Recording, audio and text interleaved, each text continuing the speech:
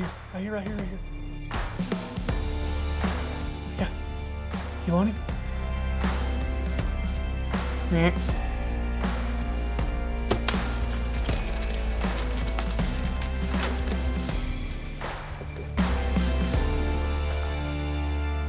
Welcome back to the Redneck Tech Podcast. This is going to be episode 78, and I finally conned Chuck to come into the office. He finally left his house, drove a little bit, didn't go hunting for one morning to come up here to shoot interviews, and he's finally going to get on the podcast. Just all lies. This is all lies. I mean, just first started out with nothing but lies. You gotta just about con him, lie to him, cheat him to get him to come up here. He thinks that coming north to my house is the devil. Why do you think that? Well, first of all, this is Egypt, and Not Egypt. Seriously, North Georgia is one of the godforsaken places that I try to stay away from. First and foremost, Hunting sucks. There's no doubt about it. There is nothing to do here that is cool besides look for gold. Besides hanging out with me. Well, you see, that's what I'm saying. I mean, that's cool, but I would rather hang out with you somewhere that we can shoot stuff. Well, that's true. So, but no, North Georgia just sucks for everything. I mean, being short and fat, these mountains are not appealing to me. The only reason I like the mountains out west is because there's stuff to shoot. So, yeah. You throw a lot of people in, steep mountains, I'm out, dog. The hunting really sucks. I tell my dad that. I was talking to my dad and my uncle last night, and we're like, has anybody hunted here, like on our little family property this year? And we're like, no, it's not. We don't even go. It's not even worth it. Yeah. And you tell people that from other states are like, oh, y'all got the Appalachian Mountains, and you got bears and deer. And, I was like, there's two in the county, Yeah. And then there's 3 million people. So it's chasing those same two. Yeah. Yeah. And you got, But they love it, man. It's people up here freaking love it. Yeah. Well, that's just because they don't know any better. That's the truth. And I tell them that all the time. They never leave the state. And, I'm not knocking anybody because I used to be naive. I used to think that this is great. I seen a deer this weekend. Yeah. And then once you travel somewhere to where there's great deer hunting, whether it be East Georgia, South Georgia, or just out of the state, then you're just like, well, God, that sucks. Yeah, it's 10 minutes from the house, but, man, that's terrible. Yeah. So, but I'm here, though. That's the big thing. So, Finally. So I'm fixing a podcast. Going to remix some stuff. Been waiting on you all flipping year. Come on, man. Don't lie to these people. Well, I was kind of going to do a little intro for you and I think I've talked about you once or twice on the podcast. Never good. Probably not. And, but Chuck and I have been filming together pretty much for 5 years now. Yeah. Starting 6. Yeah. I keep track of it every day. It's the worst thing that ever happened to me. So I've spent season 1 of The Habit. I spent probably more time with you than I did with my wife, believe it or not. Things just went there, didn't they? It was a lot. Just got gay on me. well, I kept up with it. The first year of The Habit, we did 426 hours in the truck that I figured up. That was in one season to film 13 shows. That was probably over 15 or 16 trips, though. Yeah, we did have some duds that first year that was really bad. You think? Yeah, which, we always have a few every year that kind of go south, but that's just hunting. But, yeah, we have learned a lot since season 1. Yeah.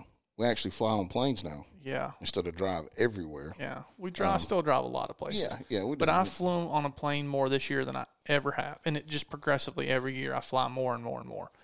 And I don't like it. But me and you talked about that this morning, about where we're going to move one of these days when we finally make it and get out of this godforsaken area. And we're jumping back and forth between North Texas, Oklahoma, maybe a Kansas, maybe a Southwest Missouri, something like that. Yeah, somewhere just in the middle. Yeah. And I think that does come from driving so much. Yeah.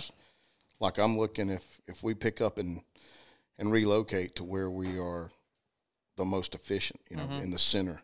You know me, heck, I look at it and I go, man, we can do what we do from anywhere. Yeah.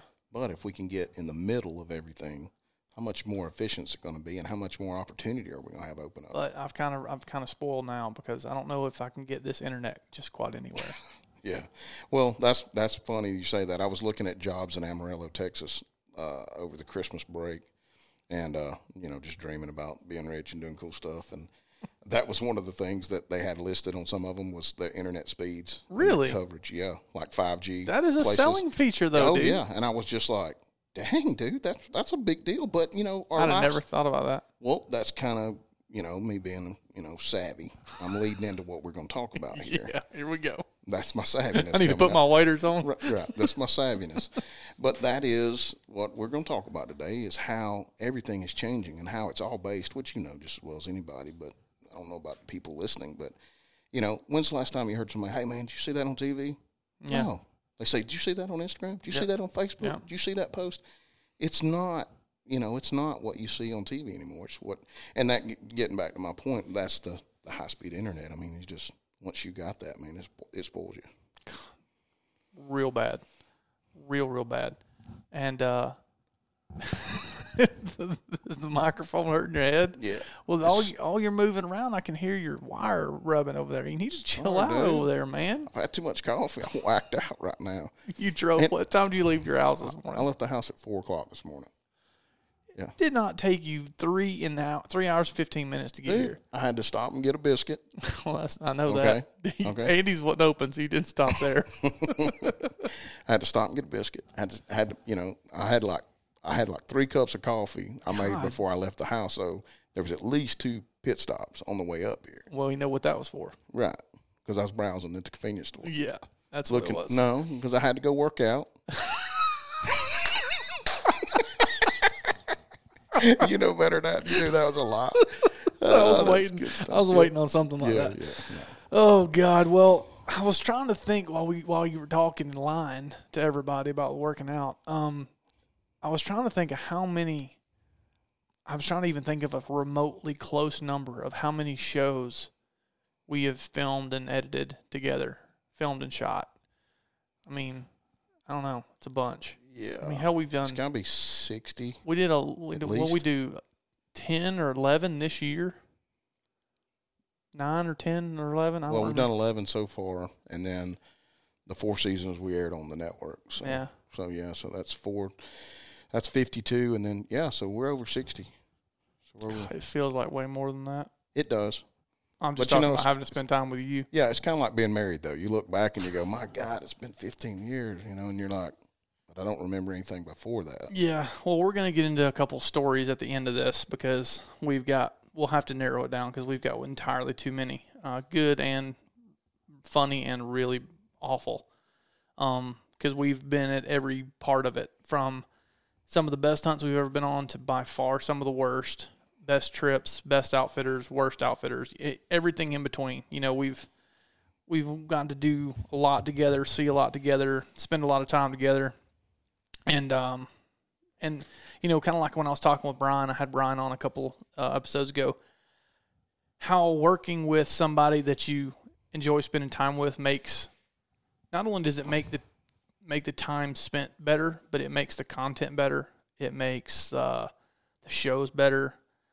Because, I mean, really, in the beginning, we did a little bit. You know, when I was behind the camera, I'd try and produce a little bit and say, hey, you know, tell me about this. But now, I really don't say a whole lot. You know what to do. I know what to do. We go do our job. We have a good time, and we come back. You know, we were watching some clips earlier. You know, I point the camera at you. You know what I need. Right. I think it's just repetition. Yeah. You know, and that's the thing about it. There's not, you know, I think a lot of guys that, you know, from coming to your film schools and hanging out with the new guys coming up, I think a lot of people think that there's just, there's this huge learning curve, and it's just like, it's out of their reach. Mm-hmm. And then once you do it a couple of times, you're like, well, that was easy. Well, they think there's some magic. Right. Or some secret that somebody's not telling them. And, you know, but you know, it's that way with anything. I mean, with plumbing or with filming the show, or, you know, even deer hunting, it's all just repetition. You know, if you do the same thing and it's successful, just keep doing it. Yeah. You know, and that's kind of what we did. Okay, this works. Yeah. Sponsors like it. Well, hell, let's just keep doing this. People enjoy it. Let's keep doing that. Right. Yeah. And it does make it easier, like you said. You know, when you got somebody that you can laugh and cut up. I mean, you think about some of the hardest times in my life I've ever laughed is when we're sitting in the stand. Oh yeah, you know, like number one. The propane. That's my number one. Yeah, for sure. We'll tell that story in a little bit. Yeah, and then that one time that I actually made myself pass out. Me and Kyle were laughing so hard in the deer stand about it being such a junky deer stand, and I was going to plummet to my death. We got to laughing so hard, I blacked out for a minute. I looked up at him, and I had the wah-wahs. You know, it's like I've been huffing gas or something. I looked up at him, and he was looking down on me, and he's like, "Are you okay?" And I'm like, "I think I just passed out, dude." And he said, "I think you did." And it was from laughing so damn hard. I mean, because my head was just going, whoa, whoa. And it was because I was trying to hold it back, but we laughed. I don't even remember what it was about. I remember it was about the deer stand, but there was something really funny about it. But then in the propane, you know. Well, we might as well go ahead and tell the story. So we were in Missouri at JP's farm. One of JP's farms, and he stuck us in a redneck blind. It was cold as crap. It was late season. Were we bow hunting or rifle hunting? No, we were bow hunting. It was the late season hunt, yeah. And we got to that redneck blind, and there's one of those little buddy heaters in the corner, and like a half a dozen of those little propane bottles, but every one of them were like pretty much empty. Mm-hmm. And your theory was JP did it on purpose. Right. He was trying to freeze us out. Yeah. So it was cold as crap. We had on a ton of clothes, and you screwed in a propane bottle, and you started the buddy heater, and it'd run for 2 minutes, and then go poof. Yeah. And run out of fuel. Yeah. About the time the thermocouple would get hot, it would go off. And we did that how many times? 2 or 3 different times? Yeah, at least. Well, you know, I should have known right then that the heater had malfunctioned. And we were being sabotaged. Yeah. But after that, little did we know that it was just going out and the propane was flowing freely in there. Yeah. Because we could smell it. Yeah. And we're in a closed blind. Right, in an airtight blind. But you can smell a little bit of propane. I mean, that's why they make it smell so bad. It's because a little bit smells just like a whole bunch. Yeah. But little did we know it would actually get you high if you smelled a whole bunch for an extended amount of time. Did we ever open the door? Were we ever smart enough to open the door? We were not. We did. Well, I noticed the red tint to your skin, you know, but looking back on it now, I would recognize that as either carbon monoxide poisoning or that you were being gassed. But at the time, it didn't just register because I was laughing so hard. It was like I was at the dentist and laughing gas. What made me laugh? What made us laugh so hard? What did you do? Oh, well, I acted like, yeah, that's what started it. I was filming. I was running the camera, and I turned the camera to you because I was going to, like a producer, I'm like, this is funny. Let's say a bit about this. I get shots of the propane bottles, the heater going out, and you half-heartedly cussing it like, "Dang, I'm a JP." And I turn the camera to you. I'm like, "What's going on?" And you're like, "I don't know. Is that carbon monoxide?" Yeah, and then I just act like I passed out on the floor. But little did you know that I really felt woozy, like I was gonna pass out. And you know? dude, that right there just triggered both of us. Right. We absolutely. Hey, dude, how long did we laugh? The whole evening. That's probably why we didn't kill anything. Hunting was useless from then on out. Yeah, that was probably why. The whole blind was shaking, and we would laugh, and then we'd stop laughing, look at each other, and start laughing again. It's like being in school when you're a kid and you're not supposed to laugh, and you look at your buddy, and then he starts laughing, like, you know, something like that. When somebody farts in the class or something, you can't help it. And then once you get tickled, it just rolls. Yeah, but I know that has happened a couple of times with us recently in Texas when you fell out of the chair. Yeah, I about broke my back, and you find that hilarious, which I do too. If it would have been me, I do. I will admit that I find, and my wife says this quite often, when I'll be sitting on the couch and just bust out laughing, and she's like, "What are you looking at?" And I'll show her my phone, and she's like, "Somebody getting messed up. That guy got hurt." And I'm like, "Yeah, I know. Look at his leg snapped." And she's like, "What is wrong with you?" And I'm like, "That is hilarious. That is absolute gold." And I can't help it, you know. So yeah, if you would have fell out and your legs would have went over your head and touched the ground, reverse scorpion, I'd have laughed too. The best part is before your chair broke, you literally no more got out of your mouth. Right, Troy gave you a ganked up chair, and it popped, and I look over, and all I see is the bottoms of your boots going over your head. Yeah, and you didn't roll to one side or the other; it was a straight back. Yeah, straight back flip. 100% reverse scorpion. I felt the tips of my toes touched the ground behind my ears. It was like a scene from a prison. Oh, God. It was terrible. That's great. Yeah. Oh, and we laughed at that. Thank God that Troy was still driving around in the Jeep, so we were a little muffled. And when you're trying to hold a laugh in, it's even worse. Oh, 100%. 100%. Okay, all right. Now, let's get back to what we're talking about. So, I wanted to talk to you about what me and you talk about all the time. And the habit started on television, It's transitioning to web now. Mm-hmm. So the reason for that, and first of all, how has social media and that device that you have in your hand, how has that just completely changed what we do? Or pretty much what everybody does, but especially relevant to what we do. Well, I think being on the other end of the spectrum, when we came from, you and I both coming up, we seen all the great television shows, the hunting shows, they just broke the seal. The golden age, man. Right, on the hunting industry. I mean, they just basically come in and it was just awesome. You had the Bone Collectors, the Lee and Tiffs, and, Pigman, and, all these guys that I look at and go, man, they are super successful and they did it right, And to go from that to, fast forward 10 years after that, we start doing a television show. It's like we got in on the tail end of it. The very tail end. I have a unique way of doing that. Dollar short, day late. Yeah. But it's just changed so much. And, we talk about it, of course, with our sponsors and you and I and other people that film. It's just when you look at someone's screen time on their phone and you see 6, 7, 8 hours a day, and it's funny when I meet people and we talk about it and they're like, man, there ain't no way I spend that much time on my phone. I'm like, you ever check your screen time? And they're like, how do you do that? And you show them and they're just like, oh my God. Yeah. I spent 5 hours on my phone today. Mm-hmm. And I'm like, yeah, you were at work for how many hours? Yeah.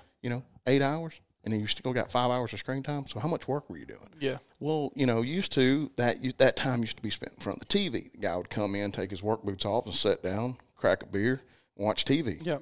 Watch the 6 o'clock news. Well, that's over with. Yeah. You think about it. Nowadays we get our sports, we get our weather, we get our news, we get breaking current events. I mean, fashion. A new sale on anything new, we see it on Facebook or Instagram. Instagram, yeah. Targeted ads. I mean, the phones are listening to you. Whatever you say, you see a targeted ad for it. Depending on where you go. I mean, the GPS trackers are showing, oh, you're at so and so's, boutique. Would you like to go look at this? And it's just, it's a monster. Yeah, it really is. But that's the way everything's going. Oh yeah, well that's how everything's going. And the hunting industry is usually 5 to 10 years behind mainstream. You've got the Netflix, you've got Amazon Prime Video, you've got, pretty much all the major networks now have a streaming service because they saw the writing on the wall. And they're being pretty smart about it to where you still have to have a cable provider in some sort, or you have to pay a monthly fee in order to get their channel or whatever. But the hunting industry is just now getting to the place where we have a couple of offerings. And I tell people it's kind of like betting on horses at the moment because right now there's Mossy Oak Go, there's Carbon TV, there's Mount Outdoor TV, there's Realtree 365, there's probably a dozen other ones that I don't know about or don't really pay attention to. And essentially, there's those networks or those mediums are trying to find a way to make themselves viable for shows like us and others to sell ourselves to sponsors, to create quality content and bring eyeballs in. And that's really, and the reason I guess I say they're betting on horses is because, in my opinion, not all of them can live. They all can't be there. There's going to have to be the Netflix of hunting. There's going to have to be whatever that is. And the biggest change to me has been, and honestly my favorite part has been, not having to produce television, in the sense that how much smaller the budgets have gotten. Now the timelines have shrunk, but our budget's a lot. We don't have to pay air times. We can produce a show a lot cheaper. We can do shows a lot quicker. We don't have production guidelines. And we honestly don't have the networks to deal with. Right. And that's the big thing for me, is that for anybody that doesn't know, when you start dealing with a network, and I'm, Outdoor Channel, Sportsman's Channel. I don't know about Pursuit because I've never dealt with those guys over there. I'm sure they're along the same lines, but probably not as bad as the other two. Man, it's like buying a used car. Yeah. Basically they extort you for as much as they can get out of you. Yeah. That was one of my decisions for taking the habit off the air and going ahead and making the plunge onto the digital side. When you are buying a product for 4 years, and after 4 years, you start seeing less value in that product, but yet the person you're buying it from tells you that it's 30% greater value, and you're saying, no, it's not. And the numbers are telling you, no, it's not. Well, then, either A, what do you have to do as a small business? Well, I have to take 30% of the price off, or I have to find another way to deliver that value. Yeah. And the networks just can't do it now because people are just they're not only, I think the big revolution is everybody says people are unplugging. No, I don't think the big revolution is people unplugging. It's people not watching, period. Yeah. It's like me. When I go in my house, I still have satellite. Yeah. But do I watch it? No. My wife has it for Lifetime movies. God. That's the only reason I pay $130 a month. Is so when my mother comes over to my house to watch my kids, or my wife's there when she's out of school for a week, she gets to watch old movies in Lifetime. That's the only reason. Yeah. If they told me they didn't want to watch, that they didn't care, I'd have it turned off tomorrow. Yeah, we're about to turn ours off. Yeah, because my life revolves around my phone, and everybody's life is that way. No matter where you go from nationwide, I mean, look how many people, there's studies that say your phone's no more than 3 foot away from you. Look at both of us sitting here. Yeah. It's within arm reach. When I sleep at night, it's within arm's reach. I don't carry a TV around in my truck. No. I got my phone. Yeah. When I'm sitting in traffic, I'm looking on my phone. Everybody. Yeah, walk into an airport, walk into a restaurant, walk into anywhere, and look at 80% of people got their phone in their hand. People are zombies, But touching base on what you said earlier, with the sponsors, that's the hard part. Is showing the value. Like for me this year, this is the first year we've done digital, and for me, is the value there for someone to go to YouTube and check it out? It is, and it ain't. It is because if they already know you and they want to see what you're doing, that's great.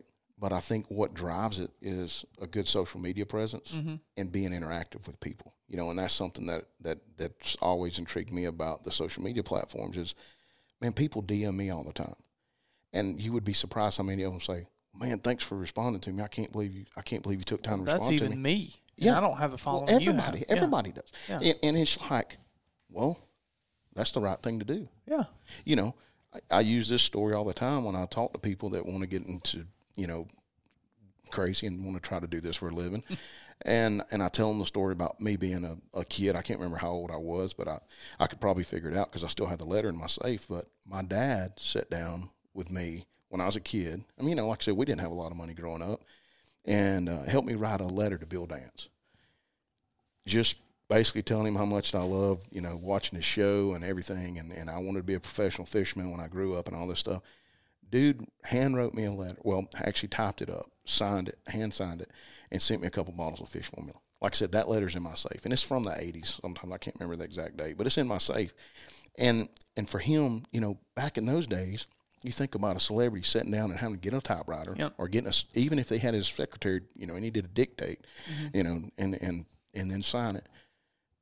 For me to sit there with my phone and somebody send me a DM and they go, yeah, man, have a good hunt. How much simpler it was, yeah. Yeah. If you're not going to take the time to do that, man, you're in the wrong business. Well, and that's why Bill Dance has been around for 30, 40 years. It's like Johnny Morris. Yeah. Handwriting people letters. People send him a letter and he'll handwrite them. And people are like, holy crap, I can't believe this guy owns Bass Pro Shop. Send me a letter. And I'm like, yeah. That's why he owns Bass Pro Shop. Yeah. But that's what good people do. Yeah. And that's part of the job. And I think that's where the social media is just killing TV. Is because if you send one of the guys on the head guy on Sportsman's Channel, Outdoor Channel, a written letter, you think they're going to write you a letter back? No. And I'm not knocking them. I'm just saying nobody does it anymore. No. But if you send, you shoot Pigman, a daggum of DM, I guarantee you, either him or Justin's going to get back to you. Yeah. And he's going to be like, heck yeah, man, go knock them out. Yeah. You know what I mean? Because it's right there at his fingertips. Yeah. It's just the way of the future. Yeah. And not only that, and another way that it's changed is back in the golden age of television, 15, maybe 20 years ago, probably 15 years ago, back when, Realtree Road Trips and Bone Collector and, the OGs that have been around forever that are still there. That was the golden age when those shows started. Back then, and this is something that we talked to Kip about at Red Arrow, and he said when it was just TV and he only had to worry about a TV show, he said those were the best times. He said I only had to go out and produce my shows do them the best I could, be myself, go hunting. He said it was great. He said now it's so much more difficult because we've got to do the television shows.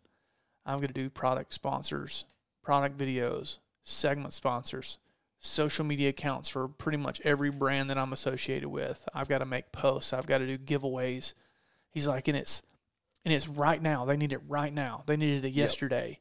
And they told me about it today. You know, it's one of those things. He's like, it just makes things way harder, and you're pulled in so many different directions for pretty much less money. You know, he's like, there's so much more to do, and there's not no more money for it. But if you don't have your tentacles in all of those places, if you don't have a great social media account, if you don't post every day, if you don't have a Facebook, if you don't have Instagram, if you don't have, you know, a show, you're doing appearances, you're doing, you know, the whole gamut of things, well, then you're irrelevant, because if you're not doing it, somebody else is, right. You know. And, you know, even with podcasts, there's a lot of people that have podcasts now, and they're simple to do, but they take time. Yep. You know, they take time, they cost money, but they have value. But that's just one more thing for people to do, you know. And I think that's a big thing that's changed, is because I know a lot of people that hate social media. It's not that I hate it. If it didn't exist, I'd be okay. But it's one of those things to where it's all these necessary evils that have essentially, these shows have had to become a slave to a sponsor even more than they used to be. Right. You know, because that's the number one complaint I hear when people find out what I do. Like, man, I don't watch hunting shows no more because all they are is infomercials. Mm-hmm. Well, that's been created by the sponsors. Right. And you can't blame them, because they're wanting return for their dollars. Yeah. And, you know, and that's where I think a lot of people get the false sense that these hunting shows, you know, because the biggest thing, you know, of course, you hear is, man, that's awesome. You got a television show, and man, that's awesome to get paid to go and hunt and fish, you know, and the TV show, you know, pays for it. Mm-hmm. And yes, that's true in a sense, but a lot of people don't understand. No, these guys pay to be on TV. Yeah. You know, when you start looking at the primetime shows that are paying $250,000 a year for airtime, you know, $250,000 a year for airtime, that money has to come from somewhere. Yeah. You know, much less a $200,000 budget, you know, for hunts and you know, filming. So, yeah, I think you're right that, you know, there's a lot of people out there that don't see the big picture, and social media kind of makes it look a little different. And I know there's a lot more work that goes into it now. You know, taking it back even further than what you're talking about. Think about the early days, like when Cuz and the Primos guys and those guys. You know, I remember going to the Buck-A-Rama, and they're down there VHS, selling VHS tapes for $35 a pop. Can't sell them fast enough. That's what Cuz told me. He said, you know, we come in there and pop the trunk, man, they like ghetto style, selling a mixtape. They're selling VHS, you know, out of the back of a pickup truck, as many as they could bring, $35 a pop. And how easy was that? You know, but at the same time, it was just a different way of delivering the same message. I think, you know, I love social media. I love getting on my phone and scrolling through and seeing what you're doing today, mm-hmm.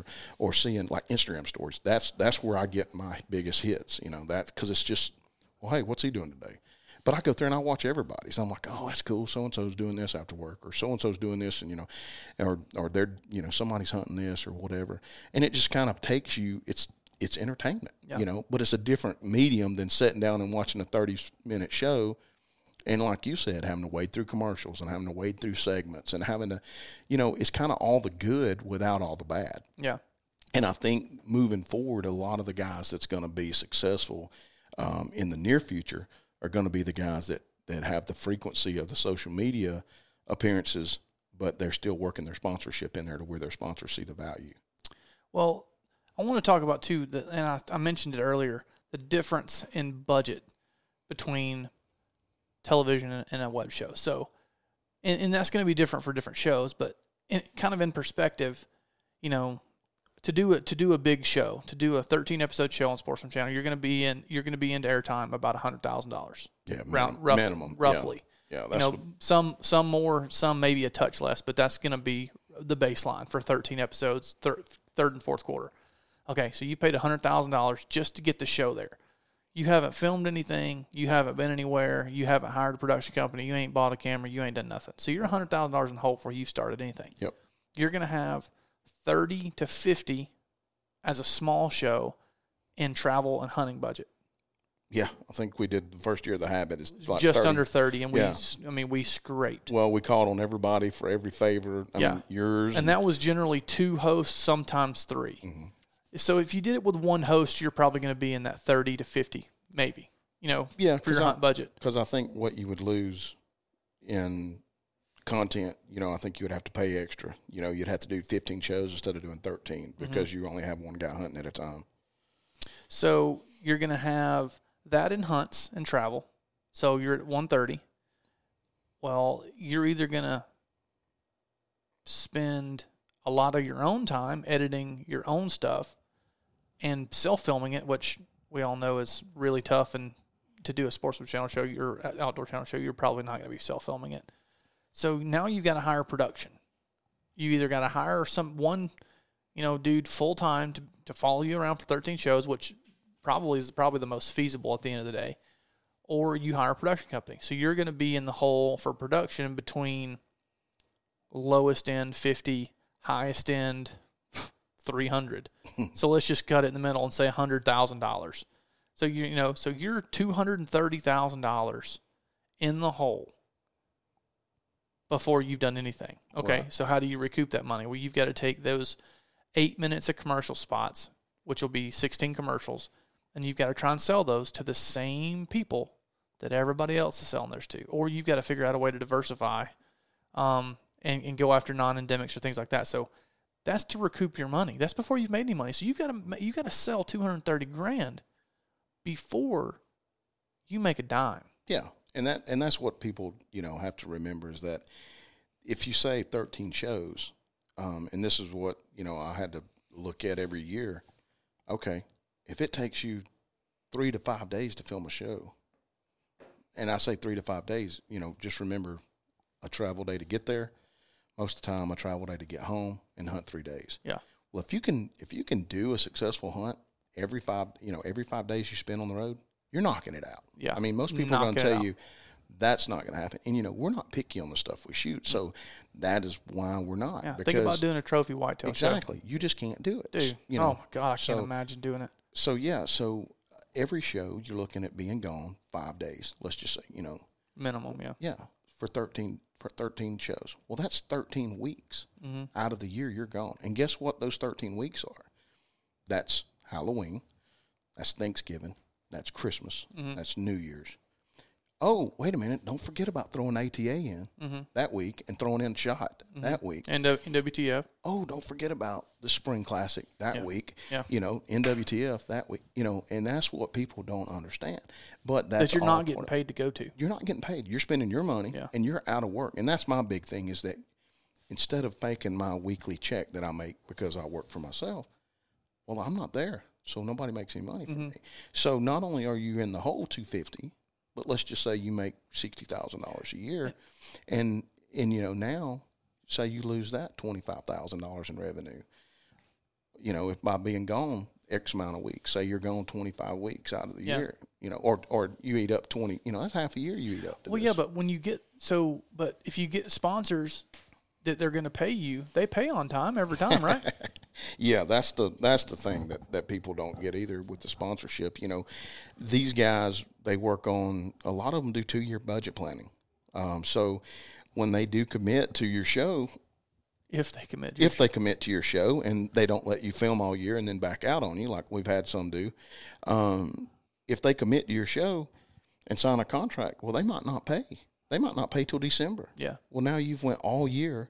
And you're still paying for your production. You're still paying for your hunts. You're still paying. That money's got to come from somewhere. Yeah. So you got to be floating, And guess what? And you also got to pay for that airtime, whether the sponsors pay or not. So, yeah, that's the reason we left, TV. It's just, and then. But it sounds like such a good deal. Oh, yeah. There's nothing to it. And I'm not griping about it. I'm not complaining at all. I mean, we had a freaking good run. And, I've always said, to anybody that'll listen, the best thing that come out of having a television show is the people I've met. Not only in the hunting industry, but just the people, the friends. Think about the friends we've made from the hunts we've been on. And sometimes the majority of my friends are from doing this job. Right. That same here. And it's not always the people that we go hunting with. It's the people you meet while you're there, or in between at an airport, or you know, well, that's or half the reason I go to ATA. It's not for business; it's to see all my buddies. Yeah, that you see throughout the year, or follow on social media, and you just want to, you know, shake hands and cut up for a little bit. So, but yeah, TV sucks. Social media is good. Yeah, and well, I'm not even saying that I'm anti-TV. You know, I'm saying if it works out, a sponsor needs it, we've got the budget, things work out, you know, paperwork's good. I'm not against doing TV again with you or anybody else. I'm just saying our situation and most situations that I'm aware of, it wasn't feasible and it didn't make sense to continue to pay that money to chase sponsors that we had then, and you still have some now, and it's just, it didn't make sense. And since we've been to web, and I haven't done TV in almost 3 years, 2.5 years, dude, it's been beautiful for me. I love it. The timeline shrunk. Now that's a big difference. You know, we don't get 6, 8, 9 months to do a show turnaround now. You know, we're trying to turn them around in 2 or 3 weeks. And most of the time we do. You know, in the fall when it gets in the thick of things, it's hard to turn them around that fast. But and especially with us, since we're doing 3 series now, it's hard to turn them around that quickly. But that's been the big difference for me. Like, what did you notice the timeline shrinking? I mean, I do, and I like it though. I like it. I think it's more relevancy. I think it makes way more sense for sponsors, right? Because everybody's coming out every year with new stuff. You know, that's why you have the ATA. That's why you have the SHOT Show. And what happens is instead of us filming these shows, you know, and having to set on them until 3rd and 4th quarter of next year, film them this year and then air them next year, well, those products are already out. And now everybody's looking at the new products. I mean, look at all the boat companies that are releasing stuff, you know, early now. Oh, it's arms race now. Right. So, you know, with me, I think the digital platforms are letting you get out there and be more relevant. You know, if you can go film a show with a brand new gun or a brand new bow or a brand new broadhead that's going to be out this year, and I can film a show and it be out in 2 weeks, I think it's a lot more relevant. I think you're going to drive more eyes to that new product, and I think you're going to move the needle for people a whole lot better than me sitting on it until next year. Well, and it's also to the place to where, which I don't understand why some of these marketing directors don't take advantage of some of this stuff, but we're at a place now with your show, with the stuff I do with Brian, the stuff I do, which sometimes with Dudley we do stuff like this, and with others, and even with stuff like Rambo, with the beauty of social media and how fast I can turn things now, you know, in relation to television turnaround times, you know, perfect world, we can shoot something in the morning and I can have it out that afternoon. Right. You know, and I've done that before. Yeah, to an extent. But it's to the point to where if we had a sponsor, Mossy Oak or, you know, somebody like that call and say, hey, we got a new pattern and we're shipping it to you and y'all are going on the hunt next week. When y'all get in camp, if you could shoot me a video of talking about this pattern, blah, blah, blah, blah, or using it, you know, hunting ducks or whatever, and then send me the footage or edit me a 1-minute Instagram video. We can do that. We can do it that day. We can do it in 2 days, you know. Television doesn't work that way. No. And you're legally constrained too on the network as far as being able to recycle that footage, you know, like I always strive to get us the 6 month mark. But most of the time they ask for 12 months, you know, that they have legal rights to that footage and you can't recirculate it anywhere. So yeah, I mean, now there's no holds on any of the stuff and the content. We can use it wherever we want to, and our sponsors can use it anywhere we can get it out as quick as they need it. If they get us the product in hand, we can get it out. And that's what it's all about, you know. Like you said earlier, the guys when you walk in an airport or doctor's office or sitting at the gas station, I mean, just look around. People are constantly looking on their phones. They're not looking at something they looked at yesterday. Mm-hmm. They're looking at new stuff. They're looking at new stories. Mm-hmm. You know, if you watch your stories and just watch how many people see them, I mean, it's amazing how fast people cycle through stuff. Yeah. But it's the world we live in, you know. It's like we always say about filming, you know, and editing shows. And I've heard you say it whenever you're teaching the class, you know, 3 to 5 seconds, and it goes to a different clip. 3 to 5 seconds, you know, it's like a flashcards. Mm-hmm. And that's what our brains are in tune to now. We're not going to go home and sit there and go, man, I can't wait for The Simpsons to come on Sunday night or Married with Children, because I can't wait to get everybody around the TV and sit down and watch Dukes of Hazzard on Friday night. No. It comes on at 8 p.m. We got to be ready. Yeah. No. And it's been a progression, from the wired remote VCR of, I don't have to sit there and watch it now. I can sit here and mash record, and then I can go do something else, and I can watch it when I got time. To, now we got a DVR. We don't have to sit here and watch, I can record it. Oh, now I can fast forward through commercials. I couldn't tell you the last time I sat and watched live television. No. Couldn't tell you. Dude, live sports will be the only thing that keeps TV alive. Yep. Because everybody gets everything from their phone. And if people don't see that. Well, did you see what Hulu's doing now? No. Hulu, I saw it the other day on social media. Somebody posted that Hulu now gives you live sports options so you can watch live sports. But it not only does it give you the option to watch live sports, it lets you pick what camera you want to watch. Oh, so sweet. you can watch the entire football game from I don't know what the Skycam. Oh yeah. The one that flies around the string. So these guys have got like picture in picture. So he's watching Skycam here. He's watching the switcher camera here. Wow. And then he's got live shots of the coaches on the bottom. And he's got like a live stat sheet in the middle. So I mean it's like a freaking rocket ship. Yeah. That Hulu's streaming now. That's you can't awesome. The TV can't compete with that crap. No, they're not. And without the internet, without the streaming service, you can't do it. That's where it's going. It goes back to the internet speed, just like we were talking about earlier.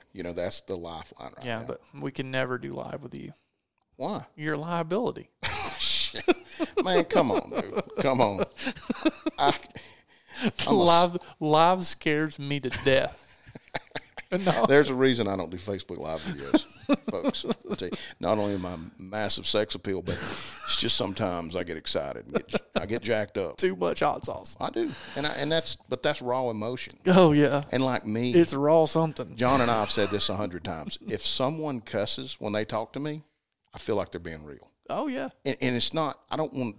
Of course, I don't want to hear sailor when I'm around a kid or a woman. Like I don't cuss around my wife or my kids, or I wouldn't cuss around your wife or my kids. But if I get excited, and you would cuss around my wife and your kids.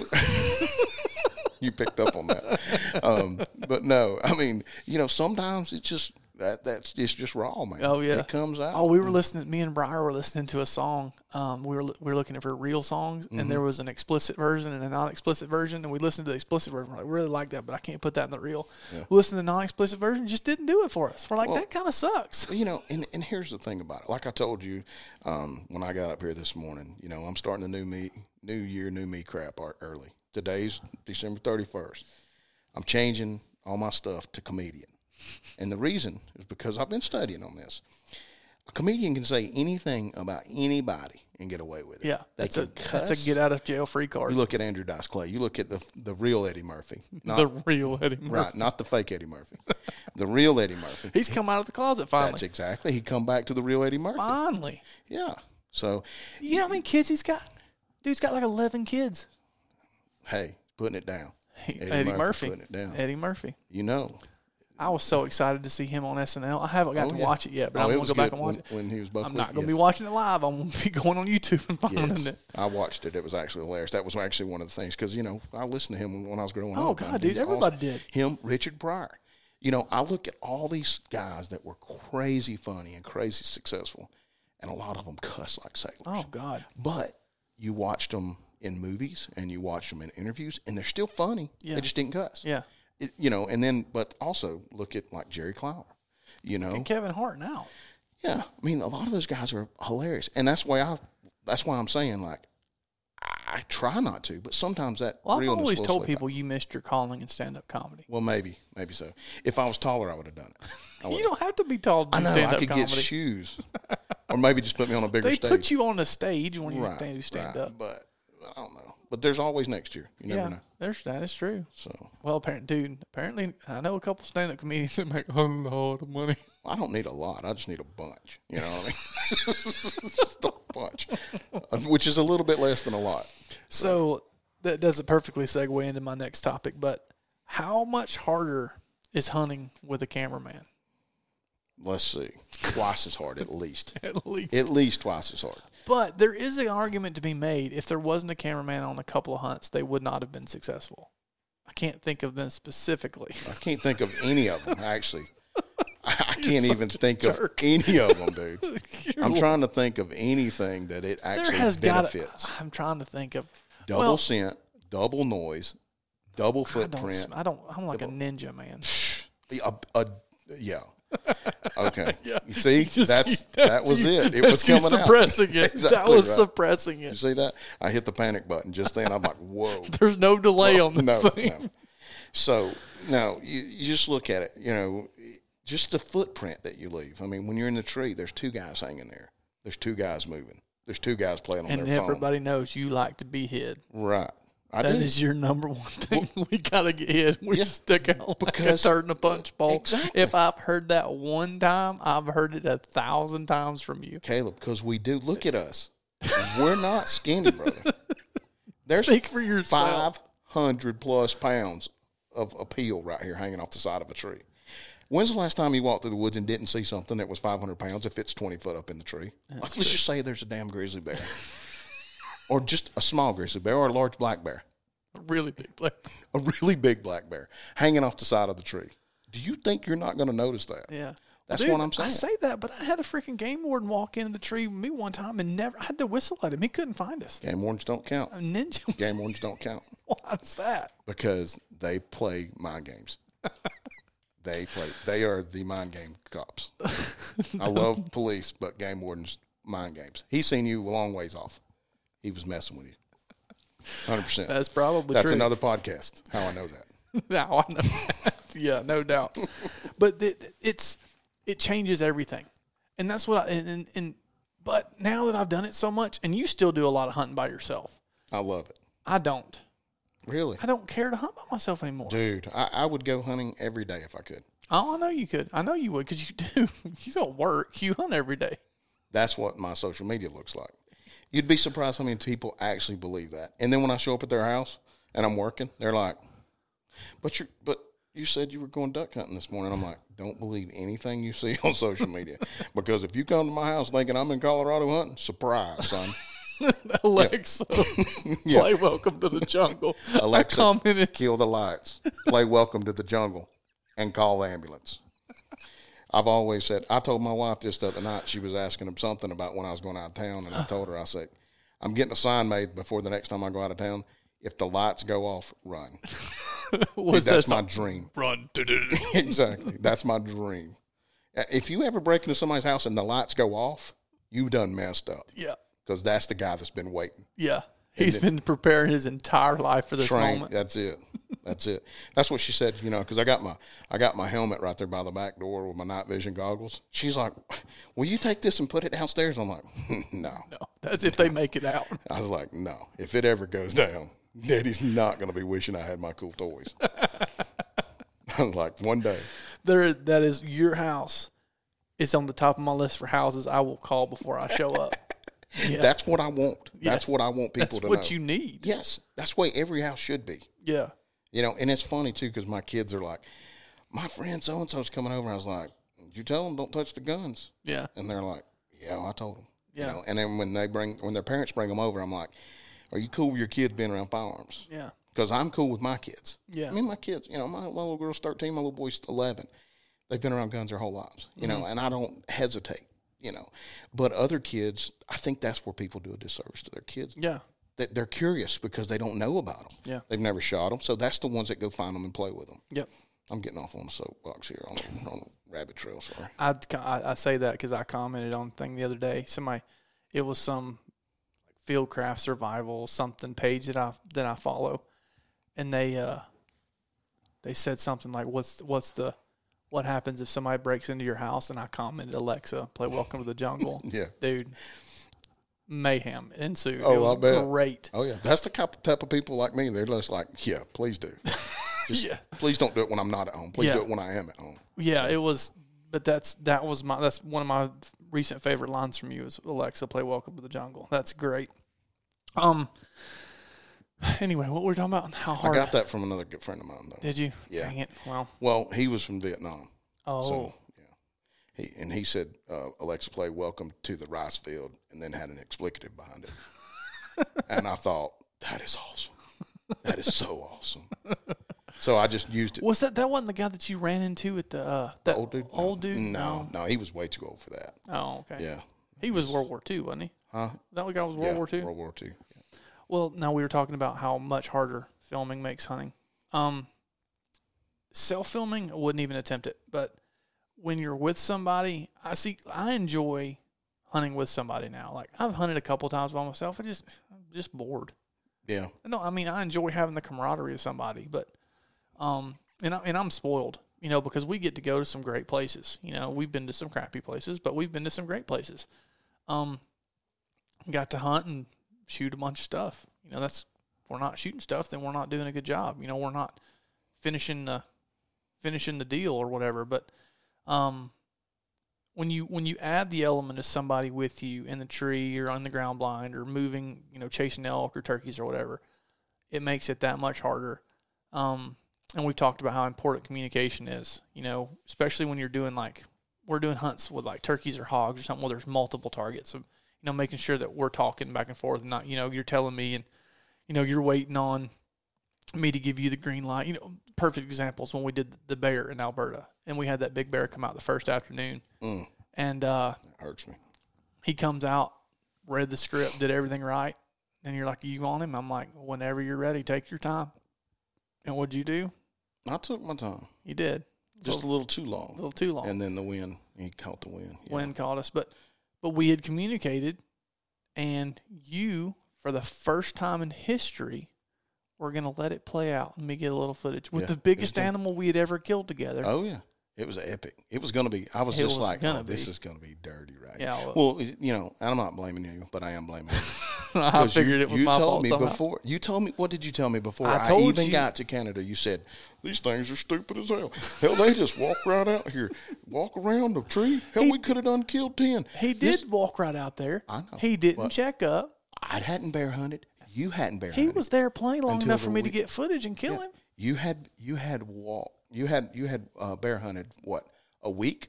So you were the bear expert. But we were in a tree stand most of the time. I know, but you were the bear expert. I was not the bear expert. Was not. I was not the bear expert. You had a smooth week of experience with bear hunting over me. So you got two dummies from Georgia. At Tanner's. That does not count. I love Tanner, but that raccoon-sized bear we seen does not even count as a bear hunting. I don't even think that was as big as a coon. No. But no, you told me going into that, you said, they're stupid. They come to this bait and they just walk around. Well, flashback in my mind. What am I going off of? I'm going off of what I've seen on TV and what I've seen on social media. They are stupid. Yeah. They walk up here. They're coming to this bait pile. The only reason they're going to leave that bait pile is A, they're leaking, or B, they get run off by a bigger bear. So I have nothing to worry about. Yeah. Wrong. I was dead wrong. Yeah. And I'll admit that. I was wrong. Turns out. So you are admitting it wasn't my fault. It wasn't really. Turns out when there's two big dummies sitting about 15 yards from you and the 17. wind. It was 17. Yeah. I ranged it, remember? Yeah. And that was a big bear. God, that was a big bear. And you're a bigger bear. You're not a young dumb one. Mm-hmm. That was. Yeah. That probably played something because that was by far the biggest bear I had seen. Mm-hmm. I mean, he would eat every bear that I had seen to that point. Yeah. He was big. So, but we left him for seed. That's part of my management plan. I'd love to see him on the ground because the one we shot was a good bear. I'd love to see the one that I'd love to lay hands on him. Yeah, that was one of those things, kind of like when you see a big deer. It's not, everybody in the truck or everybody that sees it goes, dang, that's big. Well, that's what I was talking to my Uncle Darren about last night. He hunted in Saskatchewan in mid-December and killed a big deer, and then he just got back from Low Country, South Carolina hunting deer. I was like, those are two different animals. He's like, you ain't kidding. Those are two different animals. They're not, I mean, they're both whitetails, but they're not the same animal. And that's what you have to do. You have to look at your opportunity. Because you know what happened to him? And it's happened to us so many times.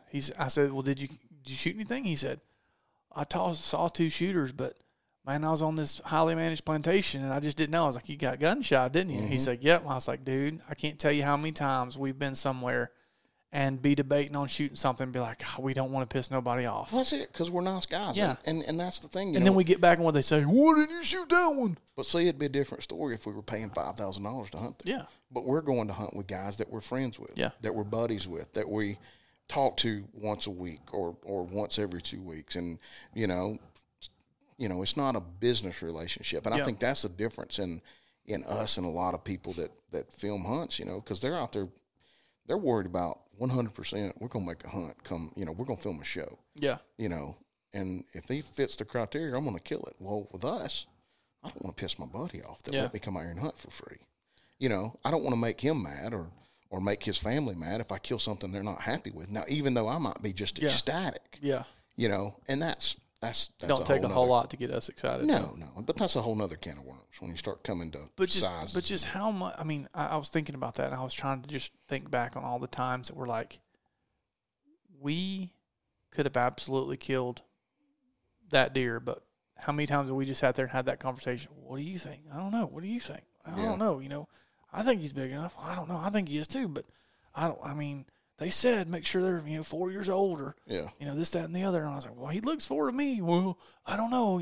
Yeah. God, I can't. We've had that, and I hate having that conversation. Yeah, because then when they turn to walk off, they always look bigger. Oh God, every time. And that's what's got so much stuff killed around me.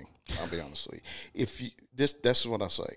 If I ever get in a fight with somebody and they pull a gun on me, I'm going to run past them, straight towards them, but past them, because I know what happens if you ever turn around. You look a lot bigger. They're going to kill you. Because I've done it so many times to deer. When they turn around to walk away, you're just like, oh, look how big he is. Oh, it's the same deer I've been looking at for 30 minutes, but he put on an extra 20 inches when he turned around. Yeah, that's crazy how they look bigger. Yeah. So you bought yourself a camera about 1.5 years ago. Mm-hmm. And you decided you were going to take it upon yourself to go try and film some ducks. Oh, yeah. How's that went? Oh, it worked perfect. It did. It was perfect. Perfect, huh? Yeah, it was beautiful. Tell me how perfect it is. Oh, it's good. It ain't bad. If I had somebody that actually duck hunted that I could film, but I have to hunt and film.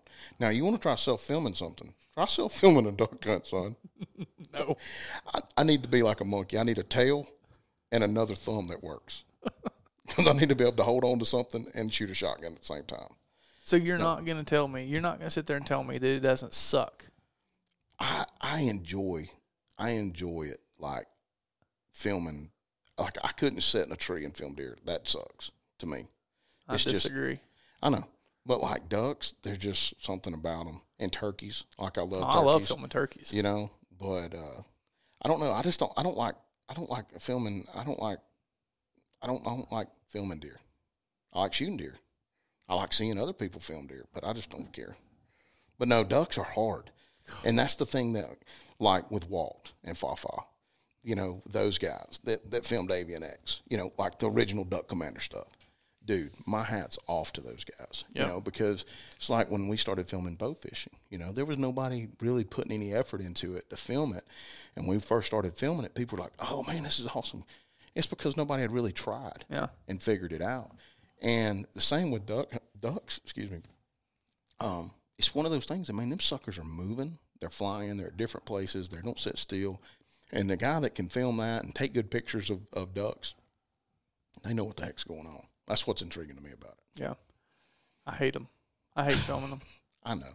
But you hate hunting them, too. It's not that I don't mind hunting them, but it's not near the top of my list of favorite things to do. Right. I'd much rather bow fish. I'd much rather turkey hunt. I'd much rather deer hunt. It's because the action. And if you get on, but we've been on some terrible duck hunts. Oh my God, that was one of the that was the first story we were going to tell. Was North Dakota. Yeah, but when the duck hunts that we've tried to film, have you ever filmed a good duck hunt with me? We had that one hunt with Jason, Texas. Yeah, season 2. Yeah, that was a good one. But the sun was in our face. Yeah, terrible hide. Yeah. And I say it was a good duck hunt. Well, we killed them, and that's the thing about it is that. But they were never concentrated in one spot. No. There was no way to make it like you had 8 guys shooting. Yeah. Nobody was on board. So that's what I'm saying. Like to film a good duck hunt, you have to have the right people, not only behind the camera, but the guys behind the call and behind the gun. Mm-hmm. It's a team effort. Yeah, if they don't put the work in to set up for the guy filming, they're just going to have crap. They're going to have a black dot in the sky that. Looks like every other one. Every other duck hunt that everybody, you might as well pick your iPhone up and film it. It's going to look better. And I think Walt and Fafa could tell you that. But those guys are the freaking master of it. I mean, they've done a heck of a job. But they went in with a purpose. They went in saying, we're going to film these, not going to kill these. Right, you know, right. They, and that was what I think people just have to set out to do. Yeah. Well, we did a North Dakota duck hunt that was miserable. We drove 22 hours one way. Mm-hmm. We were there for 5 days. Didn't kill limited ducks the whole time we were there. Like combined, I don't think. Yeah, we scratched out a few most of the time, but it just never was. Well, we saw tons. Yeah, they were just in the stratosphere. But there again, like I said, you have to set out. We went on what? We went on a blind. You know, that's when we went with Spencer and the Rolling Thunder guys. Mm-hmm. They didn't have a good report, but it fit the time frame. It was in between that lull, that October lull. The deer hunting was sucking. Yeah. And we didn't have nothing else to film, so we said, "Oh heck, let's just go to North Dakota and try to shoot some ducks." 4 grown men climbed in a truck, right, pulling a 26-foot enclosed trailer, and drove North Dakota. But it's the same, and this is the thing: is that filming duck hunting is the same as filming deer. It's the same as filming bear. If you went to film a spring bear show in the summer, it would suck. If you went to film a whitetail show in July, it would suck. You got to be there when it's good. Yeah, you got to be there when it's going down, and that's the problem with waterfowl is it's during Christmas, or it's during ATA, or it's during SHOT Show, and you know, or you got to go to Canada. Yeah. Now, just like this year when I went to Canada, smoked them. Would have made an epic couple of shows, but where were you? Chasing elk. Mm-hmm. It's epic. End of September, you know, middle of September through the beginning of October. So it's just like you said, you got to set out on that purpose if you want to film waterfowl. Yeah. Well, what has been, if you can think back, what has been your favorite trip and or show that we've done over the last couple of years? That's a tough one right there. You can say a couple of them, but you know, some of them that stick out or don't have anything to do with the kills. Oh no, for sure. Just, you know, some of the stuff we seen, like one of the coolest ones, of course, I think was Canada. You know, when we went up there with Mossy Oak guys, that was just awesome to me because it was something I never, honestly, growing up, I didn't give a crap about killing a bear. Yeah. You know, even up until when Mossy Oak invited us to go on that hunt, you know, I was just like, I don't really care about killing a bear. And then when they invited me, I was like, well, I'll go. Yeah. You know, heck yeah, I'll go with you. And then once we got up there and started bear hunting, I'm like, heck, man, this bear hunt's pretty dang cool. Yeah. But just seeing that different side of it, and I guess it was because I wasn't interested in it. Mm-hmm. But then once I went and done it, I think that's why it sticks out. But then the trip I did to Brazil with JP, that one, the bow fishing trip, you know, it was totally different. The reason I loved it, of course, it was cool travel, but it was cool bow fishing. Don't get me wrong, but just the people and seeing the people, like those native people in those villages. That one sticks out in my mind as probably one of my favorites just because it made me a better person in the fact of I appreciate everything I got. Yeah. You know, and that's something I don't get a lot from places we go because the places we go to Andrew's place. His family owns 22,000 acres. Or we go down to Amy and Troy's place and they own 10,000 acres in Texas. Or we go Nebraska. Yeah. You know. And I'm always, I don't want to say it in a bad way, envious of, man, this is awesome. These people got all this stuff and, you know, this is great. But that's the way I feel. Yeah. You know, I go, well, I got 8 acres in Georgia. You know, I've worked my whole life. You know, and I look at this and I'm like, man, y'all are so lucky to have this. Well, when I went to Brazil, it was just the opposite. Yeah. You roll up in one of these villages on the side of the Amazon River and they ain't got a pot to piss in and throw it out of. You gave them a $3 Bass Pro hat and you were the best friend. Oh, my God. Dude, I'm telling you, those kids were bringing me like little fans and all this stuff and these little beads. And I'm like, what's going on? And the translator's like, they think you're our chief. And I'm like, what? And he says, yeah, because you're the fat one. I was like, dude, what? So everywhere I go, all these kids are bringing me all this crap that they've made because they think I'm fat and lazy. And I'm like, dude.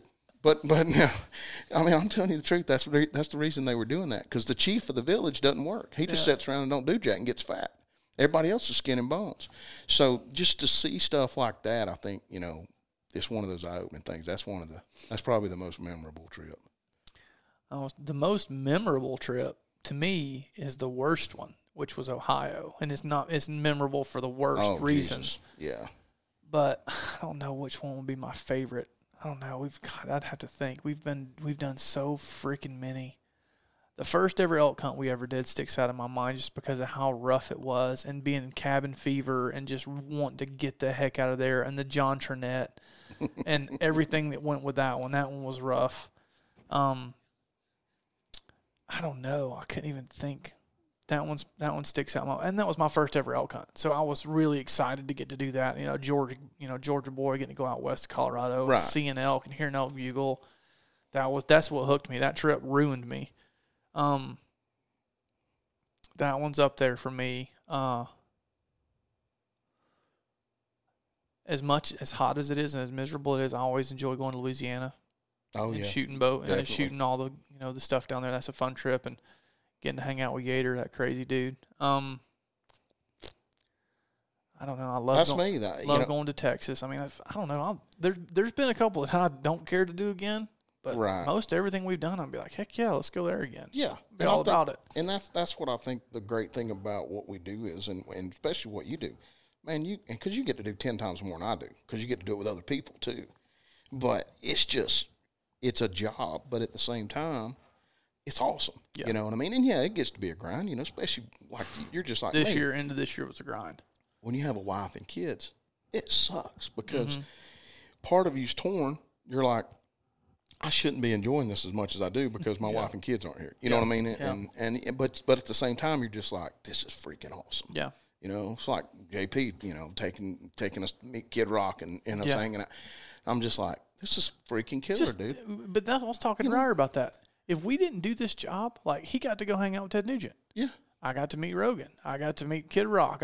Foxworthy. I mean, you just name it. Well, that's it. And this freaking is hunting. And it's not for anything that you benefit from those people financially. No. Spiritually. Yeah. That's my thing. Like, for me to meet Bobby, somebody that I look up to, like I've always said, I wanted to meet Kid Rock and I want to meet The Rock. Because I look at both of those people and go, those people freaking make a difference on a lot of people's lives. Yeah. And some would probably say Kid Rock makes it for the worse, but I don't believe that. I think he's a freaking stand-up dude and a hell of an entertainer and crazy talented. But to meet him and find out, dude's just like us. He's just a dang redneck that likes to cut up and have fun, but he's crazy talented. It's like him trying to teach me how to play the harmonica. Dude, I can't carry a tune in a bucket. But it was just cool as grits. That dude's just normal Joe, just like me and you. And same thing with all the other cool people, I mean, heck, I'm sitting in Bass Pro besides George Bush. I'm like, if we wouldn't have done this TV show, if I wouldn't have met JP, hell, that would have never happened. Yeah. But George Bush is freaking cool as grits. Yeah. Just stuff like that. And when I look back over the show, I think that, or over the years, when you say, which one's your favorite one, I think we get a sense of normalcy to cool stuff. Yeah. Oh, that's why my wife says I don't want to come home. She's like, well, when you come home, you don't get to go do cool stuff with cool people all the time. And I was like, well, that's not true. I was like, I enjoy being home with y'all, but I wouldn't give that part up either. I love them both. Yeah, they both carry as much weight. Well, I think that's why it's so hard to think of what my favorite trip is, because there's been so many good ones. It's kind of hard to nail down, your favorite one. Right. So. Well, dude, that's awesome. And Ryerstein just got here. We're just here when you can, bro. Just give me a bad look. Well, dude, I appreciate you taking the time, finally driving up here. Yeah. Carving out your busy schedule, Do I get paid today or what? I need to get my check before I leave. Today's the 31st of December. I need to get that on the books. I'll get you a check. It's been a rough. It may or may not bounce. It's been a rough year. Today's the 31st. I'm going to go ahead and need to get that check. I'll handwrite you an invoice. You'll handwrite me an invoice so I can get a receipt? Yeah. Or I'll take cash. All right, I'm sure you will. Can I at least get lunch out of you? You can get lunch out of me, yes. Had me in here for days on this end. Podcast, yeah, we've been talking a long time, but you've been talking a long time. Well, I just want to say that, when this goes through the roof, I'm going to need my cut. I'm going to go on the record and say this is going to be based on a royalty payment. Okay. Sounds good. All right, buddy. Man. Thanks, dude. Later.